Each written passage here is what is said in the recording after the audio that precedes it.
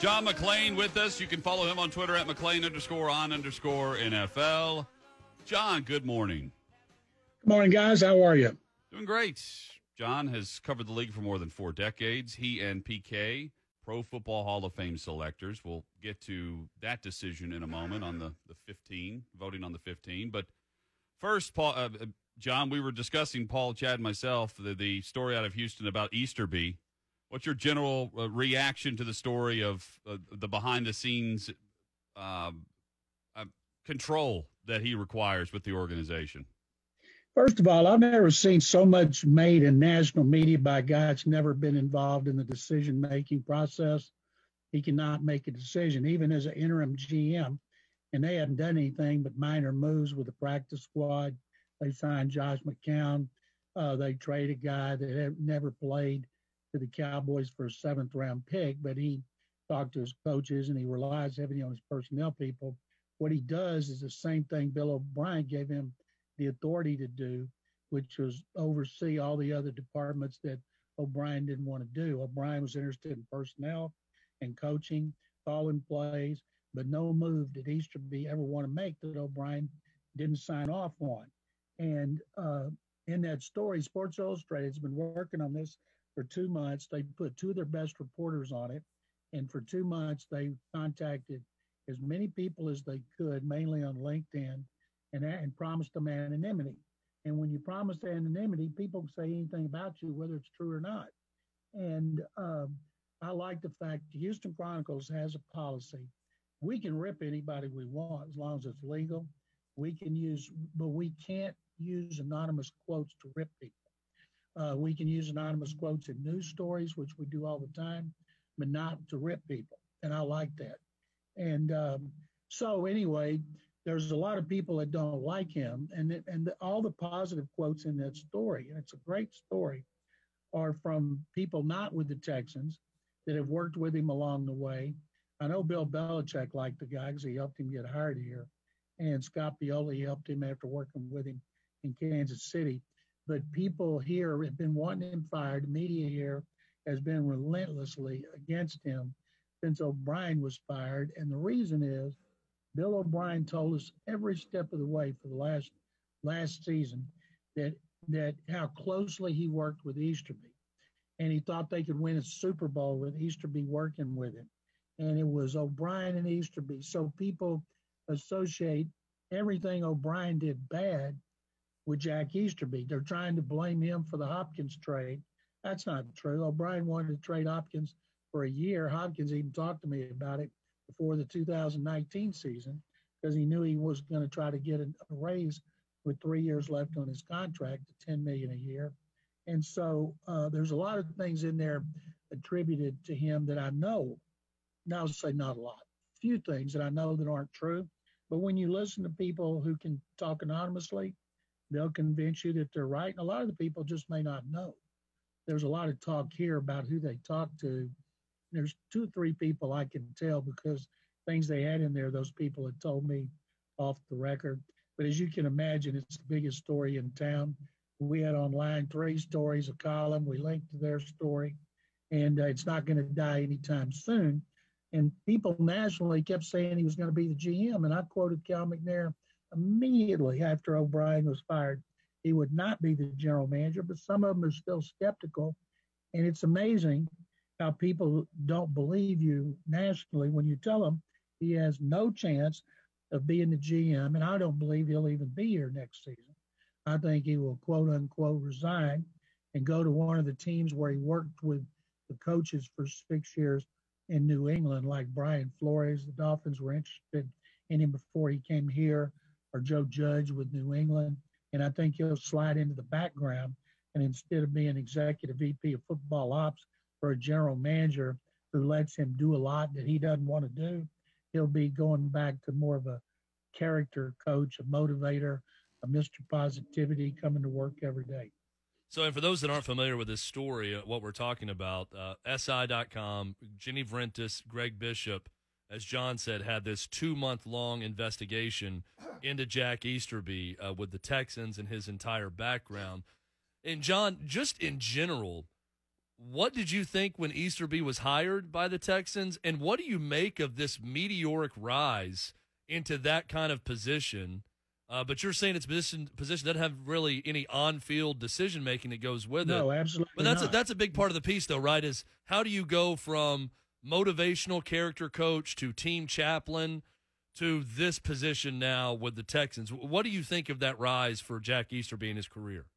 He was with New England for 6 years. He rose up to being a Bill Belichick confidant. That was in the story. Belichick loves the guy. The Krafts did not. It got out when Easterby's contract was up that he didn't want to stay there because he didn't approve of Bob Kraft's lifestyle. That's after he got into trouble in Palm Beach. And so I think that probably turned the Krafts against him. And so Miami, Carolina, and one other team were talking to him. I don't know if they offered him jobs. The Texans, on a strong recommendation for Belichick, and he had never met O'Brien, recommended him. They came here in March of 2019, and they gave him a title of player development, something like that. And Jack's a great talker. If you met him, boy, you'd be impressed with how he talks. We've only talked to him once on the record. He has not talked at all to anybody. And we made many requests. I've asked him. He just won't talk. I tried to get him to talk about being the interim GM, trading deadline coming up. He doesn't talk. But behind the scenes, he got Cal McNair and Bill O'Brien to believe he knew what he was doing. And by all accounts, a lot of things that he oversaw, medical, nutritional, contracts, strength and rehab, things that come under the GM that O'Brien didn't want to do, but O'Brien kept up with it. They were constantly met every day. And then O'Brien's the one that got him promoted after the 2019 season to Executive VP of Football Ops. Sometimes GM has that title too, but that means you work for the general manager, and O'Brien was the GM. And several times during the season, Cal McNair would remind me, he said, remember, Jack's involved in the contract negotiations, but Bill's involved, and he has to sign off on everything because he's the GM. So a lot of people nationally didn't understand that. For whatever reason, they didn't check it carefully. Because when I did a bunch of shows before the New England game, one lead in on NBC Boston, the voiceover said, Jack Easterby traded DeAndre Hopkins. Jack Easterby did all these things. And I said, guys, I hate to burst your bubble, but not one thing I said is true. And then I explained it to them, and I think they didn't believe me. I found it weird that he's in charge of the strength program. He's not in charge of it. He oversees it for O'Brien. Yeah, but why would O'Brien not want in on that? What head coach isn't interested because in the he's being a head program? coach and he's being personnel, the play caller, and he oversees all personnel. And he kept up with his strength in the rehab. He just didn't want to have to do it every day like the GM's supposed to. Do you buy that Easterby, it seemed clear in this article that he built relationships with certain people, that he has fans and he has detractors, and he kind of did this divisive thing where he kept them apart from each other. The thing I found most interesting was that they reported that certain departments weren't allowed to talk to other departments, which is very odd. Yeah, no, that's not true. Bill O'Brien, he got in good with Bill O'Brien, the coach and GM, and Cal McNair, the owner. And when you get in good with the owner and the GM and the coach, you don't need to worry about anybody else. And so O'Brien talked to everybody. He couldn't separate him from anything. And I'm not exactly sure. Cal McNair never met with all the department heads, so I'm not exactly sure what they said in there, what they were talking about, that he kept departments from talking to each other, because I talked to a lot of people over there, and we're talking about personnel side, not the administrative side, which is run by the team president, Jamie Roots, and he has no authority over there. Like, people try to act like he fired the VP of Communications, Amy Pausick. He had nothing to do with it. He couldn't do it if he wanted to, because she comes under the whole different administrative side. And so they made him look like a lot more powerful and influential than he is. And but it's true, he doesn't have a lot of backers in that organization. But now he's got one, and that's the owner. And that's really the only one that matters. So everybody here is worried. They Cal McNair has an advisory group of Tony Dungy, Jimmy Johnson, Andre Johnson, Rod Graves, longtime executive, 35 years in the NFL. He's the head of the Fritz Pollard Alliance, a Houston native, and R.C. Buford, longtime general manager of the Spurs. And I asked Cal when I interviewed him about this week why he had R.C. Buford. He said, well, my dad and I, for a long time, admired the way the Spurs ran their organization, the consistency. He said, I want to talk to him about building culture, about the organizational structure and the consistency through the years. And I thought that was pretty shrewd. And I'm curious if those others will all tell him, you're not going to be able to get a good general manager if you keep Jack Easterby around. That was way before this story came, because his reputation around the country wasn't bad at what he does. It's how he's gone about doing it, and he's upset so many people. And he did it in New England. Now he's doing it here.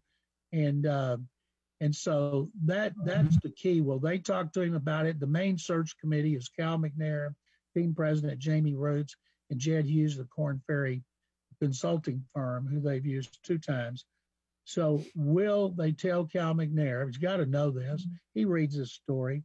But like all those things about Jack Easterby's resume with screenshots, that's been talked about here for a long time. And the way he would tell it and the way he's told it is he had no control over that. That's done by media relations people. But I think that's got to be hogwash because, as you point out, media relations people send the pages before they put them in the media guide to the people involved, and so they can sign off on them. So I think at some point after the GM's hired, and Easterby's not on the search committee, he's not on the ad hoc group. He will be consulted, but that's it. And everybody acts like, he's all powerful. He's not even involved in the search for a GM and a head coach. But I'll be surprised if sometime before next season he doesn't, quote unquote, resign. These couple people that McNair has involved in the GM search, at least according to what I read from Florio, are all advising McNair separately as opposed to meeting as a committee. It sounds like a strange structure. Tell us how that's working. Well, you can't meet as a committee, and it's not a committee. It's a group. A committee would be getting paid. It's advisors, consultants. There's no need for them to get together. They couldn't get together. He's not going to put them on a Zoom and have them all arguing about it. He's been talking to them for over a month. He just decided to go public with who they are. So he'll talk to each of them separately on Zooms or conference calls or on the cell phone. And he said they've been very helpful, especially Tony Dungy, and Jimmy Johnson's starting to get into it. One of the things you got to worry about is all those guys promoting their friends. And some of them might be good and some of them might not. And he understands that. But I know if I was in that position, I would certainly want people consulting with me. They have no power to make decisions, but they'll help him get the list, and he'll be doing the interviews. And then when they get that list down to finalists, he'll want to know what each one thinks about it. So I think it's very wise. John, I want to get your take on a few AFC matchups this weekend that our listeners can put the bank on and go to the bank and cash that check on Monday morning. Colts at Raiders. Indy got lucky last week with the botched snap at the end of the game from Watson, and the Raiders were extremely lucky to face Greg Williams on the final play. DeForest Buckner against Josh Jacobs should be a fun matchup on Sunday. Do we know if Jacobs is playing for sure? Because he's been out the last 2. And reading on the game, I believe he's back at practice this week. Well, that would certainly help if he could play, of course. I think he's back. And I think 5 years from now, when Trevor Lawrence is tearing it up, people are going to, in New York, going to have a Greg Williams day, because if he hadn't done that, Jacksonville would have the inside track on that last pick. And so Jacksonville would get Trevor Lawrence. So I don't know why everybody's so upset anyway with the Jets, because Greg kept them from winning. Yeah. And they would have lost that pick, and their schedule's tough. So they're going to go 0-16. But the Raiders, I know everybody's picking the Colts, and maybe it's because I just watched the Colts. They don't run the ball real well. Texans defense shut them out in the second half, and they were in position to win the game on a 2-yard line on second down. Bad snap by the center. It's the first one I can remember him having in 5 years. And then he let a guy blow by him and go bust up Watson trying to get the fumble, and the linebacker recovered. But I picked the Raiders. They're at home. They can't afford to lose another game. This is a must-win for them. It is tough. As you guys know, in AFC, there's going to be a good team or two not make the playoffs.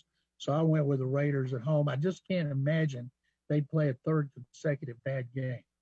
Bills and Steelers, Sunday Night Football. Pittsburgh has been very one-dimensional lately. They've thrown it 322 times since they were in Nashville to face the Titans.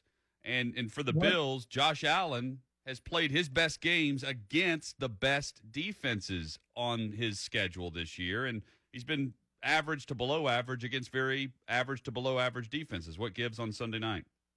Every time I see the Bills, I remember the Texans beat them in the playoffs here and how far those two teams have gone in opposite direction. A lot of that has to do because coach and GM and moves that were made. But I went with the Bills because they're a very balanced team. They seem to be, they're trying to stay in first place and win the division, which they should over Miami.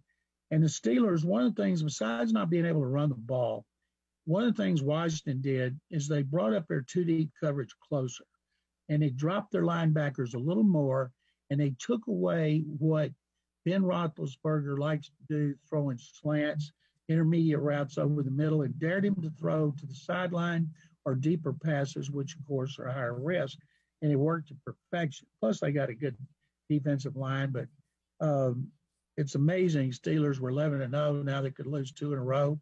They play Cleveland in the last game. Wouldn't that be unbelievable if Cleveland was in position to win and win a tiebreaker and overtake them? Really be something.